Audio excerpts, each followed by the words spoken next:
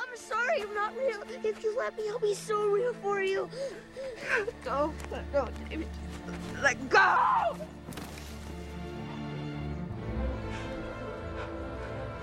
I'm sorry I didn't tell you about the world. Hello and welcome to You'll Probably Agree. It's been a very long time since we had Matt Fagerholm on. Happy to be here. From in a bar with real RogerEbert.com. people at the bar. It's Yeah. great. This is fantastic. Yeah.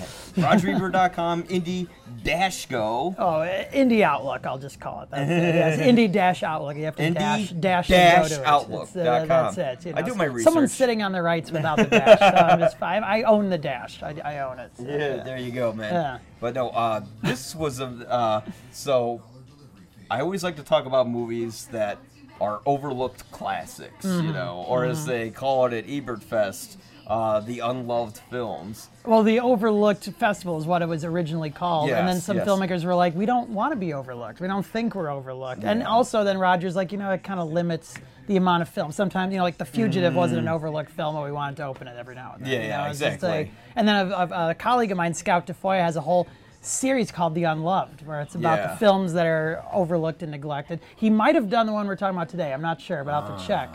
But I agree with you. This one is very, Overlooked. very criminally overlooked. I Yes, think. So, and this is a movie we want to talk about for a very, very long time, and that movie is Steven Spielberg's AI. yes. Now, And I love that we're talking about it in a bar, because I did kind of Yeah. want to drink after that, and I'm not really a drinker, but it was that kind of movie where it's like you almost need to just go somewhere and talk to someone about it over like a it's stiff very beverage emotionally, of some kind. yeah, it's Yeah. emotionally heavy. Yeah. Now, for a summer release too. It came out in the summer, and everyone's like, "This will be like our fun blockbuster, Spielberg blockbuster." And that was no, not a Spielberg. No, no. as a matter of fact, that was Steven Spielberg's most challenging, daring film outside of Munich. Yeah, and for sure. My experience seeing the film was very dynamic. 'Cause I remember I was profoundly touched by it when I saw this movie, and I think I was about like 16 years old when I saw it. And I remember I was in the bathroom at the Regal Cinema in Lincolnshire. Yeah. And you had your two typical like bros who come in, the guys with the backwards hats and the flip flops, and they're just like, how could that stupid alien be praying to a statue for 2,000 years? Like, that movie was dumb, and I'm just thinking, you just don't understand it. And the thing that made AI so special to me is because it really is a movie where it's a mixture of Stanley Kubrick, because Stanley Kubrick developed this film for 20 years, and eventually he walked up to Steven Spielberg, and he said, I think you should direct it because, it matches your sensibilities more. Yeah. Which it does, Kubrick is the very pessimistic, the world's gonna end, everything sucks kind of guy. And there are some purists who look at Kubrick like he was a real artist, and then Spielberg's the big commercial guy, and they don't realize that these guys actually very much respected each other. They really respect each other as artists, and Kubrick did realize that Spielberg's sensibilities were a better fit. But what I love what Spielberg did is he really made it a fusion of both of their voices, Exactly. And it was the perfect fusion because Yeah.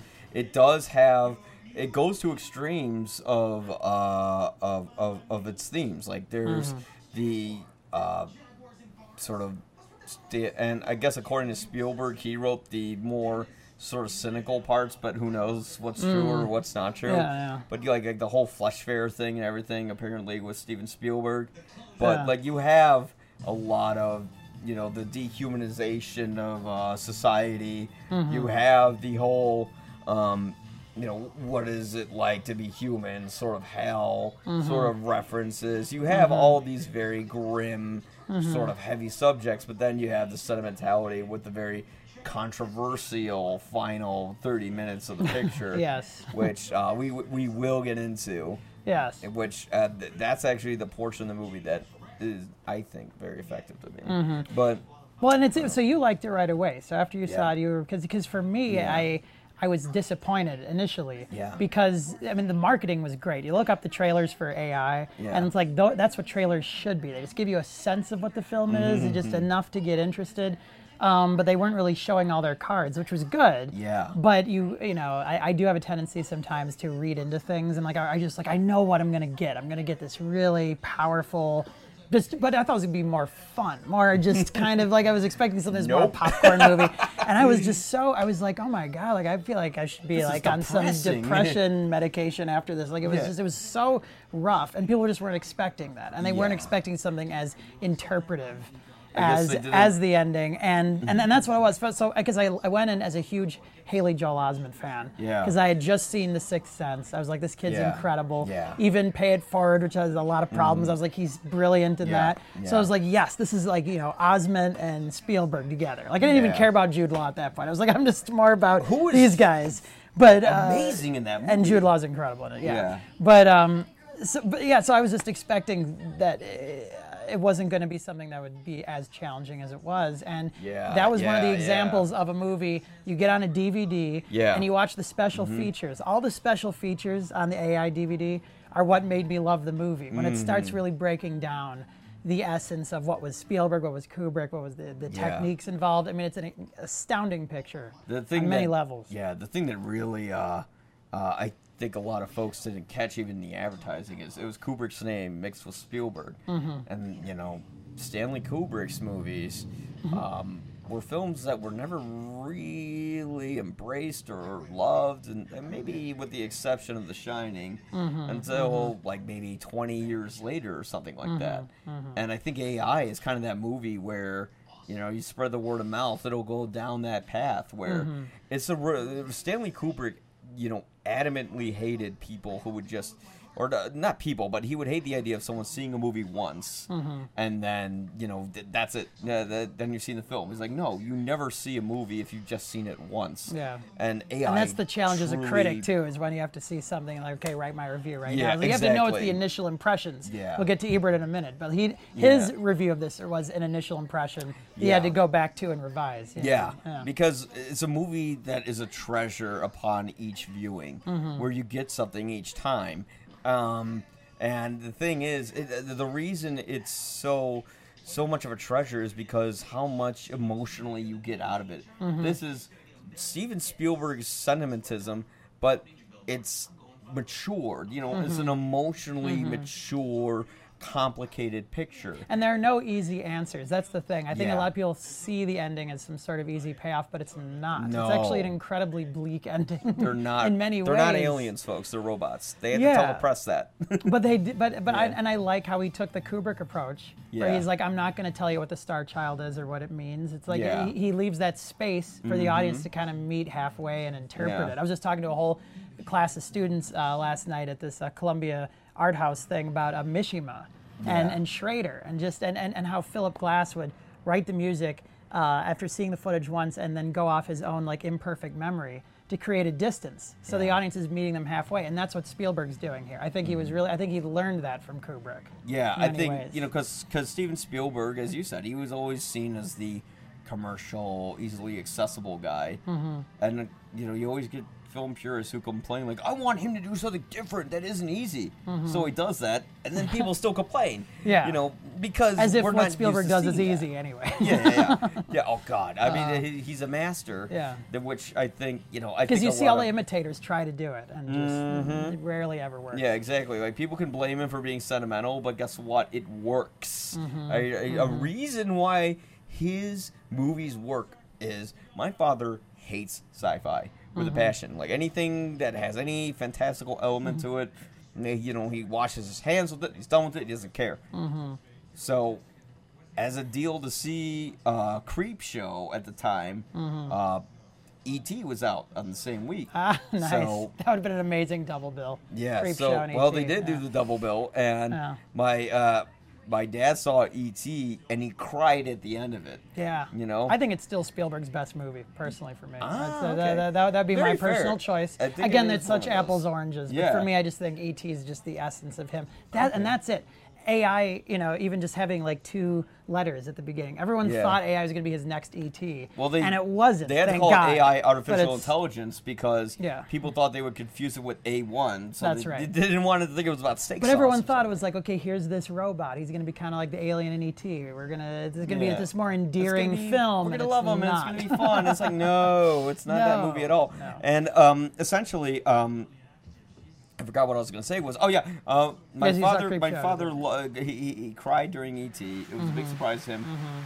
And then he saw AI. I don't remember how. He didn't see it in the theater with me with my mom, who totally didn't get it when we walked out of the theater. I didn't either. I was choked up. My mom's like, "That was weird. I didn't understand it." You know, but my dad saw it and he's like, "I liked that movie." I'm like, really? "You?" That's interesting. But yeah. so Spielberg knows what he's doing when it comes to sentimentality, and AI. And it's a very unsentimental movie in many respects. Oh yeah, I mean, this Many movie respects. involves robots getting burned alive, Yeah. and tortured, and there's prostitution. You know, when they're going inside the tunnel with a woman's mouth, they're playing Richard Strauss's music as an Yes. homage to Kubrick. That's You know, right. it's supposed to be like you're going inside a woman's legs. Yeah. You know, and in the end, it's about a little boy, and I think we're beyond the spoiler territory. Oh, I think so. It's we haven't about even really done the synopsis, so I assume people know what we're talking about. It's about Pinocchio if he never became a real boy, Yes. and if he dies in the end. Yes. Like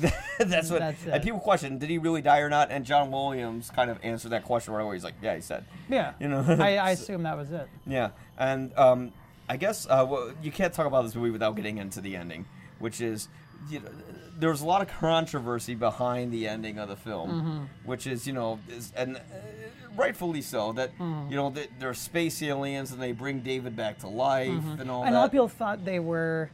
Well, I mean, there's some sort of connection with them and the Close Encounters aliens. That is a similar design in terms of the long, gangly They were the limbs temporary and all that. design with the special effects department until they could get the final look for the aliens. And essentially, what they ended up doing is they just kind of stuck with that design, you know, which was kind of lazy on Spielberg's part. I'll admit, but I like it. I like that Yeah. it is kind of a callback to Close Encounters, and to him, Yeah. they are aliens. He Yeah. doesn't know that they're also robots. They're Well, more advanced robots. they had to send something to the foreign press at the time saying that these are not aliens; these are super advanced robots that were built by other robots. You know, and that and kind they're of trying brings to figure out Yeah, who they're these trying to- creatures were called man that used to live in this place that we're screwing up right now, actually. Yes, as a matter exactly. Of fact. Oh, the Someone will dig up relevance. this tape at some point and go, what was this thing where people talked in bars, you know? Yes. It's going to happen. It's going to happen one of these days. So, Well, yeah.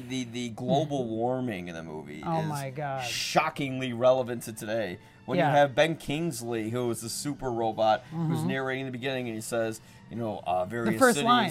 have, The first line is Yeah. those days after the icebergs melted. yeah, and And we cities lost have New York flooded and all these, yeah. you know, the ocean levels rose. I mean, this is just, you know, a few years from now, basically. Yeah, this was in It's set. 2001 that they said this, which, what an homage to Stanley Kubrick, where, you know, this movie has so many references to 2001, and Kubrick was involved in this movie for about 20 years until he gave it to Spielberg, and then he tragically passed away. And that was and really then the even- movie does come out in 2001. I think that was Yeah. even like right before I became fully aware of like the Yeah. idea of global warming. Like we'd start Yeah. talking about it in school, but it was never really said as like something that's all that important. Like greenhouse gases, what it was, Yeah. a little warmer, whatever. You know, and it was like before the Al Gore Inconvenient Truth came out and stuff. So it's like this film was kind of ahead of its time in terms Yeah. of even raising that conversation. A lot of people have probably heard that, like, what? Global warming? Yeah. What is this? You know, it's something like the Jetsons will have to deal with and not us. Yeah. You know? But what was the moment for you where this film you realized was much more profound than you originally conceived it to be? Oof. I mean, there's many different instances, I think. I mean, I went back when it was still in theaters, because that first time I just didn't know what to do with it. But it would haunt me. And usually I find the films that haunt me and just force me to go back, that's like the most rewarding cinematic experiences you can have. And so I went back when it was like an open caption screening. Weirdly enough, so it was like for people who was, you know, hard of hearing. So I was watching the subtitle of the dialogue on the screen, and for some reason, just reading it while watching it, somehow it hit me on a more profound level. Or I got more of a sense of what he was doing, and I can't really separate my memories. Actually, I think it's great that we're doing this on what is it, September 10th. Yes. This is, Oh you my know, God, it is. Because I think this is one of the films, this is the first film I think about when I think of 9/11, even though it came out, you know, a couple months before, because we're looking at this post-apocalyptic skyline of New York that's just, you know, filled with water, and we see the Twin Towers. Yeah, it's like one of the last times you could Spielberg really fought to keep those in there. yeah, and it was one of the last times you could really see that on film. Yeah. And you know, there's a shot in the movie where Jude Law, who is like the sex robot, Yeah, who yeah. goes against his programming to help this boy, and brilliant performance. I mean, him and Osmond, I think, it's two of the best performances in any Spielberg movie. And there's a scene where he sees David throwing himself It comes off down a like a building. tear. Yes, and he Yeah. comes down like a tear, and I think that's an homage to the film In Cold Blood, where you see this killer and he's looking out the window and you see rain, the Yeah. reflection of rain It's going coming down his down face, his because he face. can't openly have emotion himself, so he needs Yeah. the rain to do it. And so here's a robot who can't cry, and he needs the reflection to do it. So you see Yeah. like how David's unlocking this emotion in the Jude Law character. But also, I mean, to me, that to me is like the seminal image of 9/11. Again, this came out 2 months before, but just the idea of the people falling, that's like the image that still haunts me from all the Their coverage bodies of that. are our tears weeping for them after they have passed. Yes, yes. And that was also, this is the first movie that I thought of when Robin Williams died. It's always going to be one of the hardest deaths for me to accept. Yeah, it's like I can't post anything about him because like I'll post things, but I can't write anything sentimental because like it's the only like person I've never knew in my life who died where I wanted to cry when he died. Yeah. Well, I began my tribute to him. Like that was one of the few times where someone died and I had to immediately write something. I had to write a tribute on my blog, and I started with the monologue he reads in AI, where he's the kooky doctor guy that they go, Dr. No. They go to Dr. No, this big automated, like Ask Jeeves basically, saying, you know, where are we supposed to go? And it's Williams doing his whole shtick, which by then had become kind of mechanical. Like he was still great at that, but it's like he could put on his shtick. And then when it all just kind of evaporates and the mask goes, then all we're left with is just Williams talking about the world's more full of weeping than you can understand. Yeah. I mean, oh my God. Come That away, was the only first child, thing I yeah. thought of, where I was just like, there is Williams kind of exposing all the demons he went through. I mean, there's endless layers of That's a phenomenal profundity to this movie. aspect to it because Yeah. it's like Robin Williams always presents himself as funny, but immediately it's like cut the bullshit. Yeah. Like give me the real answer.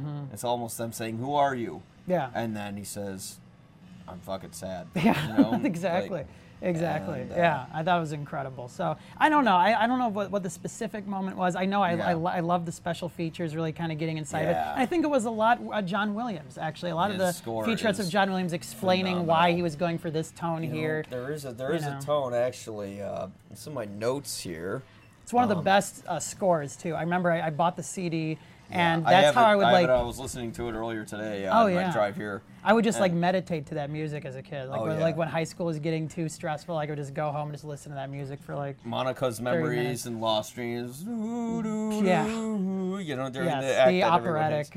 Yes. Yeah, well, We won't they be actually- doing the karaoke version of that. the We'll try movie to- version. Movie okay, exactly. Oh yeah. But yeah. Shout out to Fard Muhammad. Did I say that Yes, right? Farad And- Muhammad. and- Yes, who does the movie okay? We should Yeah, do yeah. that sometime. Yeah. Oh god. Yeah. We'll That'd be cut this for awesome. time. Yeah. Yeah. Yeah. So essentially. Yes, this is one of John Williams' best scores, honestly. And definitely. actually, when they play the piano concerto towards the end of the picture, when Monica is brought back to life, And that's the mother. David's mom. That's the mother. Yes. Frances O'Connor, I believe her name Yes, was. mommy's brought back to life, and what they did essentially was they editor Michael Kahn and Steven Spielberg, they actually let that concerto play out and they edited it to the music. Which is what they did with the final 15 minutes of E.T., which is my favorite finale of any movie, where Spielberg heard that music and he's like, that's how we cut it. Yeah. That's how we cut it. From the shot of the kids on the bikes, zooming down the road, to that cut to black on Elliot's face. That's all right connected to the note of the music. And that's so, I didn't know that they did that with the AI too. There are some weird parallels. Yeah, there certainly is, and I think that's why in the end Kubrick They both want to go home. They both ultimately want to phone home. Exactly. Yeah. Yes. Yeah. This is why Kubrick chose Spielberg in the end. Yes. Because Kubrick, he's like, I can't get a real. He wanted to use a real robot for the film, and he, of course, they couldn't do that.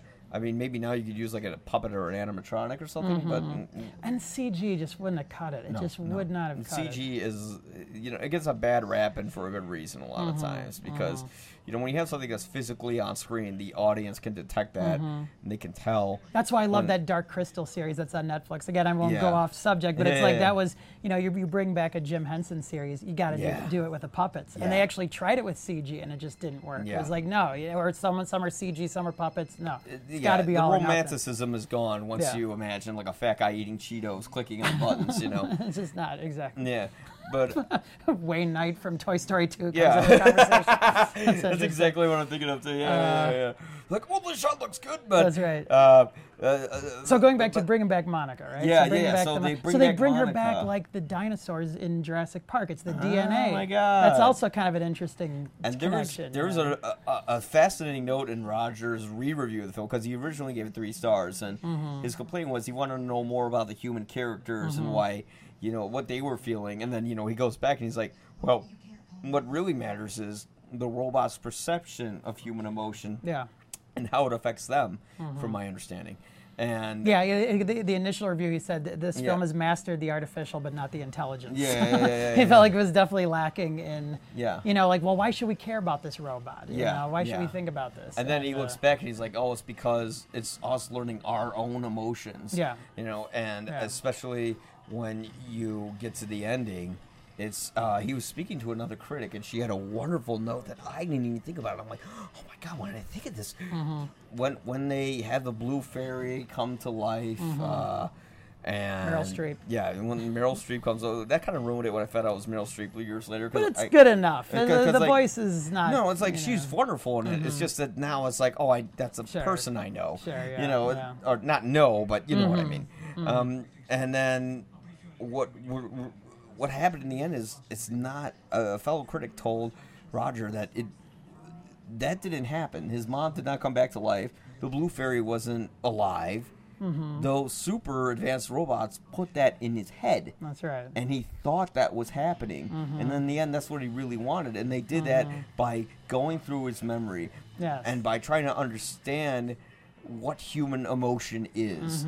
Because David was designed out of the emotion of William Hurt's Professor Hobby's deceased son. His hobby is to bring back his son. I love that. Yeah. And that's all indicated in the Kingsley line where he says, "Give him what he wants." Yeah. Right there. It's like, okay, we're going to put on a show. We're going to extract the information through this way, And that's the beauty of that ending. You don't. It doesn't just tell you, oh, this is what happened. Yeah. You don't know what happened. And to your point earlier, when it doesn't give you easy answers, when Monica drops David off in the middle of the woods, it's the same situation where, let's say, you have a little kid. And you have a pit bull or something, and one day the pit bull gets mad and he bites the kid, and you put him in the woods. Like, what would you do? You love him. He's always been a part of your family, but in the end, who's going to be more important? That's right. It's going to be flesh and blood. It's going to be your flesh and blood kid. Yeah. So although what she does is monstrous, and you immediately hate her, and you wonder, why is this kid pursue after this woman who just dumped him in the woods and said, but hey, I got it at the same time. I knew why she was doing it at the same time. It challenges us morally and be like, well, what would you do? Would you fucking just let him off like that, or would you take him to the like, because in the end we question, was it humane what she did? Take her to the factory where he was built and have him kill him, or leave him off in the woods, where these robots have like unlimited fuel supplies apparently, and they can live forever. She didn't know what to do. She was someone under a tremendous amount of stress. And I feel like I'm arguing for a real person here, but it gives us those challenges. And just like the ending, you're challenged like what's real, what's not. The reason this movie always meant so much to me, maybe because I saw it with my mother, it made me so effective. It made me so. It reminded me of my mother, and it reminded me of my family, of what I'm grateful for, and it reminded me of my childhood. And I think maybe Spielberg was channeling some of his own childhood, because I know he grew up in Ohio and he had to go through, I think, a divorce at the time. And that's that's why the recurring thing of like the distant father figures or the absent father figures. Because he doesn't love Martin in the end. He loves Monica. Yeah. Oh yeah. And Martin's dad, played by Jason Robards' son Sam. And, I didn't realize that. Yeah. And in the end, it's all about just wanting to have a family, and that theme really resonates, I think, on the most personal level. It does. For Spielberg in this one, because in the end, you realize sometimes someone doesn't love you unconditionally the way you want them to, but you can't let go of it. That's right. And it's about being able to let go. And in the end, that's why David dies. Like, he dies in peace with a fantasy. And just like how sometimes we die, maybe with a lie that we keep within ourselves. See, it's an intellectual, complicated ending. It is. Yeah. Well, and him praying to the blue fairy for 2,000 years or however. I mean, it's no different than us praying to a deity or some higher power, just something that's what keeps us going, even if it pins us under the carousel for thousands of years. Yes. That's definitely the metaphor, and it also connects to what is the defining theme of Kubrick, which is to what degree are humans programmed? Are we machines like the tools that we create? Yeah. Like I love that it's always about like how much of our humanity is programmed, how much of it is genuine, and that's what he's getting at in 2001. Like David is no different from the bone that the apes turn into, like a bludgeon. Is he any more heartless than Hal? Yeah, because they were gonna fucking kill Hal. Like, hey, exactly. So Hal's like, no, I'll kill all of you. Yes, and the humans become so reliant on the technology that the technology becomes more human than them. That's the great thing in 2001, where Hal is so much more compelling of a character than the two schmucks that are on the I'd be fucked ship. if this dies right now. Yeah. They're kind of doing that in AI, where there is kind of a mechanical, like, hollow element to the humans, and I think Spielberg just nailed it. Like, I think that is very much how the Kubrick people would have acted in this environment. There's something kind of weirdly inhuman about the humans in AI, and Osmond's performance. I'll just go ahead and say it. I think he's one of the greatest actors in cinema. I believe it. Of all time? If you're looking at what he did from Sixth Sense to AI. And then, unfortunately, like so many child actors, studios didn't know what to do with him, and then his career just didn't really recover. Well, he wanted to have a normal childhood. I'm very glad he did. That's probably. I was worried as hell about him when I was a kid. Yeah, with all that scrutiny and everything. Oh yeah, just because he's never gonna have a childhood. He'll be like a lot of these actors where you talk to them and they're nice people, but they don't know anything outside of a life that's been on a set for 18 hours a day. Yeah, and he had a father, I guess, who was always present on the set. You even see him in the footage, and so I don't know. Maybe they grounded him enough, but just like what he achieved in AI. I've never seen a child actor do anything like what he did, where he starts out in the very kind of I'm doing the cute Haley Joel Osment thing, but something's off about this. He didn't blink. No, he didn't blink once in the whole movie. And he did a little bit. I caught it when I was looking last night. A little bit, but that could be the fluttering of his going against the program. I don't know. Yeah, no, it was actually that was a good point, because in the scene with the reading the spinach, yes, he does blink for a second before. That's right. That's right, and that's when the programming's going. But just the arc that he has to go, the emotional arc where he is just ravaged by the end, and then he's facing himself.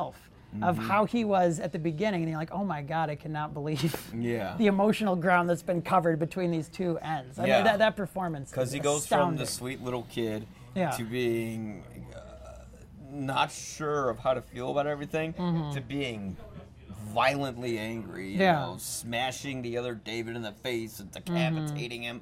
Why did Professor Hobby leave that door open for him to discover all the other robots for him to kill himself? Yeah, I don't get that. Hobby is kind of a klutz. Let's just say. Yeah, he is. I mean, he has a one-track mind. He's going to use all the technology just to bring back the sun, and that's all he thinks about. He doesn't really think too deeply about things. He's us when we're stuck in grief and we can't move beyond it. And he's thinking about what this robot represents to him. He's not thinking about the destroyed life of the robot that he's brought to life. and it doesn't think enough to say, oh, I probably should keep that door locked, or I probably should keep an eye on. I'll just leave you in this library. I'll get everyone else out here. Yeah, like we're gonna bring out the team. Like it took them like 30 fucking minutes to get the team. Like what That's the hell? right, exactly. Just be like, guys, he's here. Like, I think they left him there. I think it was just him, and he went crazy. You know, and they just had these leftover models. I love that interpretation. That he's the only one left in that building. I always thought that happened. I always thought that's like everyone's just like even when he was like who wants to work where the lions weep? You know, they're probably finding some affordable housing. Exactly. Like why do we want to Cloud live... City building or something? I don't know. Exactly. Like why do we want to live somewhere where it's already flooded? Yeah. Like what are we hiding from? I guess because people hate them because they make artificiality. Yeah. You get Brendan Gleeson, who kind of had a good point when he was burning all the robots. Yeah. When he said, in the end, we're dealing with artificiality. We're dealing with something that isn't real. And if you don't like it, too fucking bad, But he's kind of right. It's like, look, they designed this child to manipulate our emotions, and David is manipulating his parents in the beginning. He keeps trying to find things to make them like him, whether play hide or go seek, or whether it's to just kind of randomly, sporadically start laughing in the middle of the dinner. Yeah, it's like he's finding something in his circuitry for them to finally love him, and then he finally does find that thing. Except his mom loves him. And then it's like you never know if he gets that love back. Fuck, that's depressing. Well, and I think that was it. I think people, if they didn't quite get it, they weren't getting the emotional release or the catharsis that they would normally get from Spielberg. I think that was why people were resistant to it. Spaceships shooting rainbows at the end or flowers growing. I'm not knocking on E.T., but it's like it's not a. It's a totally different. It's not a. It's not a happy film. Exactly. Yeah, but. I think it's one of those movies that the more times you see it, the more you get out of it, and it's just profoundly affected me whenever I would feel lost or whenever I would want to go back home. I just think about that movie. Yeah, and I think about it more and more, really, with climate change and the environmental catastrophes that we're facing right now in this society. This is the season finale of The World. Yeah, it's starting to. It's feeling like that in many ways, and I'm grateful that Spielberg had that clout now. Maybe he would be like, maybe a studio wouldn't even take that gamble now. Maybe this would have just gone right to Netflix at this point. Yeah. But I'm so grateful that it did. And then he went right back and did his kind of Kubrick-styled a bit. Yeah. But it was more of like an action movie. It was kind of like his Kubrick-y action movie, Minority Report, and that was a huge hit. Yeah, the following summer, and it was greatly entertaining. 2003 that came out. Yeah. Very entertaining, but also much more kind of conventionally satisfying narrative. It was more like the bad guy gets what he gets in the end. Exactly. Yeah. And then the good guys, they get to have a nice, peaceful life, and it was more accessible. AI is a movie where you see it at first, or a lot of people did. I liked it right away because I'm a genius. But other people they see it at first, they'd be like, "What the hell was that?" Yeah. Did I just watch a movie where a little kid died and then they magically brought things back to life and aliens came in for no reason? I have a lot of friends who still can't stand it and say, "I disagree with you on the ending," and they have every right to. I mean, it's an interpretive thing. I just think there's so much more depth. It is one of those films that's like the gift that keeps on giving. The more you see it, the more layers there are to it. But It Chapter 2, on the other hand, no. I don't have to go into right. I don't know if that's quite a segue, but... Anthony Muschietti is a fucking hack. All right, but Andy Muschietti did a very good... I'm sorry. No, that's all right. Very good short, Mama, in 2008. Yeah, it's not. I mean, and it was just, the kids creeping down the stairs, and there's this shadow in the background. All of a sudden, it lunges at the same old horror movie playbook cliches. But it was done well enough, and it worked in a short form. Yeah. But now he's made a 3-hour horror film that is relying on that exact same thing for 3 hours. Of this thing is in the back, and all of a sudden, it comes right at you. It's like for 3 hours. And guess what? AI is still way more terrifying in that movie. when he's in that room with all those replicas of himself, and he realizes how irrelevant it is. Yeah. It's kind of us when we, go down the street of Chicago. It's like, here's all this life. Who am I to anybody? That is one of the greatest bits of John Williams scoring too, like that really atonal, like the atonal howls and just it's so haunting. That when I would listen to the AI soundtrack and I would just be like lying in bed, like this would be when I was in like high school theater and I had like a play to do at night. It's like I just want to like decompress for a minute. That would just give me the freakiest like fever dreams of like really just feeling like you're just stranded in this planet Yeah. without people, and you're just wandering around. Like, Yeah. it's a trip. The Yeah. John Williams music in that is a trip. It's amazing. After they cut away from the first scene where William Hurt's pitching the idea of David, there's a piece of music in here. I can't find it in my notes because I'm freaking out. No, that's all right. But remember in Space they fade down from that scene. They fade up to Monica like speaking to Martin. Yeah. You know, sort of when he's in a comatose Yes. state, and the music in it is very relevant from when they find the monolith and it's playing that horrible ringing sound, and you cut to the Jupiter mission, and then you have, I think it was Johann Strauss playing the Gayani Ballet Suite. I'm sure it's not That pronounced was Gayani, from but, 2001, or they used that. Well, they same did it, track but in 2001. but the strings that Williams used is very much like Very this kind evocative of of that. tonal shift. Yeah. And that movie uses a lot of tonal shifts like that, where it slowly fades down and it goes into the next act. Yeah.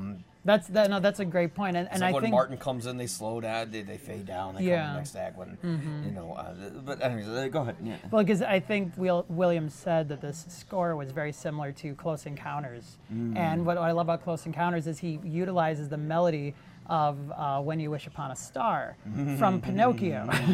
So there's kind of a Yes. Pinocchio connection between Well, both of these. the movie is very unapologetically telling you this is Pinocchio. Oh yeah, Yes. for sure. But I just love even just the subtlety, the subtlety he puts in. Outside things. of when they're reading Pinocchio on a book in a pond, Yeah. you know, like that Yeah. was a little like, why are you I on know a it's a canoe bit all much. of a sudden? It's definitely a bit much. Yeah. but there's subtlety and nuance in the Williams music. That's what I mean. yeah. You know, kind of like in Phantom Menace, where the Anakin theme kind of ends a bit with the Imperial March. Like he'll Yeah. put that in there if you know what he's doing. Otherwise, Yeah. you won't see it. A lot of I remember I used to have like a music teacher in film school who hated John Williams and said like music should be invisible in the picture, and I'm like, it depends on the picture. Yeah, there's you many know? different approaches Yeah. that work great. You know, Yeah. I love that you just cannot separate the image from the Williams music. No. It's unthinkable without it. Oh There. god, yeah, it'd be terrible. Yeah. Well, someone did do an experiment like that on YouTube where they showed the ending of ET without the music.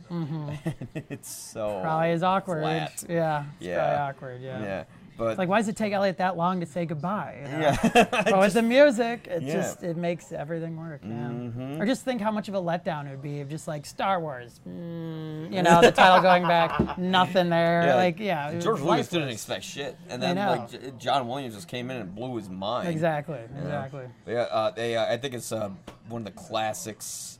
I really hope that like a Stanley Kubrick film will be appreciated by today. I mean, it's 2000. That movie's like 10. How many years now? Because now like almost 18 years old. Yeah, because it's 2018 now. It'll be no, it's 19. Almost 19 years old. By next year, it's gonna be 20 years old. Or 20 years old in 2021. Yeah. Yeah. So it'll be 18 now. Well, But this is the best film to watch on September 11th of this year. This is it probably is. coming out after, but this is the film I'd watch. Yeah, this is a it film is. I'd watch You to know? just kind of bring me back to what it was like, you know, in those everyone in those felt. months. Yeah. Yeah, it was more the pessimistic picture during post 9/11. And people didn't want a pessimistic picture. Yeah, they wanted they wanted Spider-Man the next Spider-Man, year. yeah. And they wanted Lord of the Rings, Fellowship of the Ring, and Yeah. the first Harry Potter film that winter. Yeah. And you, I mean, I think you can draw a direct line from the escapism that was triggered from Yeah. 9/11, the hits, to the MCU and everything that followed. Yeah. Like I remember just the hunger for that first Spider-Man film was just my God. enormous.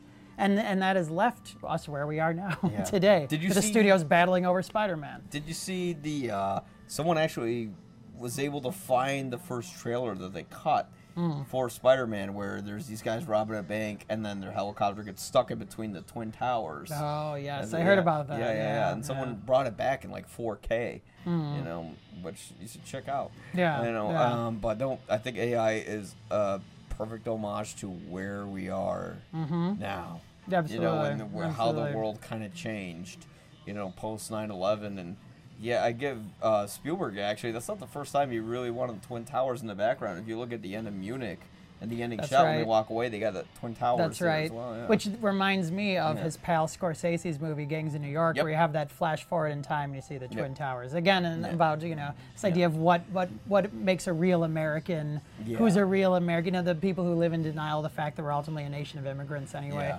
I was like, yeah, that's kind of topical to join have the that back there. natives. Yeah, exactly. I know.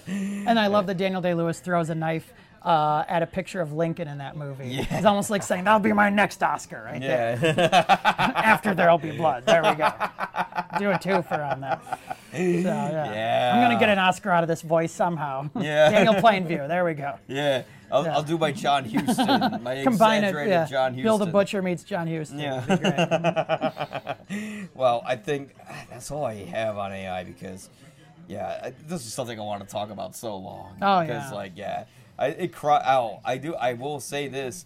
When you watch this video, at the end, as a little treat, you will see real footage of me crying to the ending, just sobbing uncontrollably. Wait, you filmed this? I filmed it. Recently? Like a couple of years ago. A couple of years ago. Oh, it was on my phone and I kept it. That's great. That's great.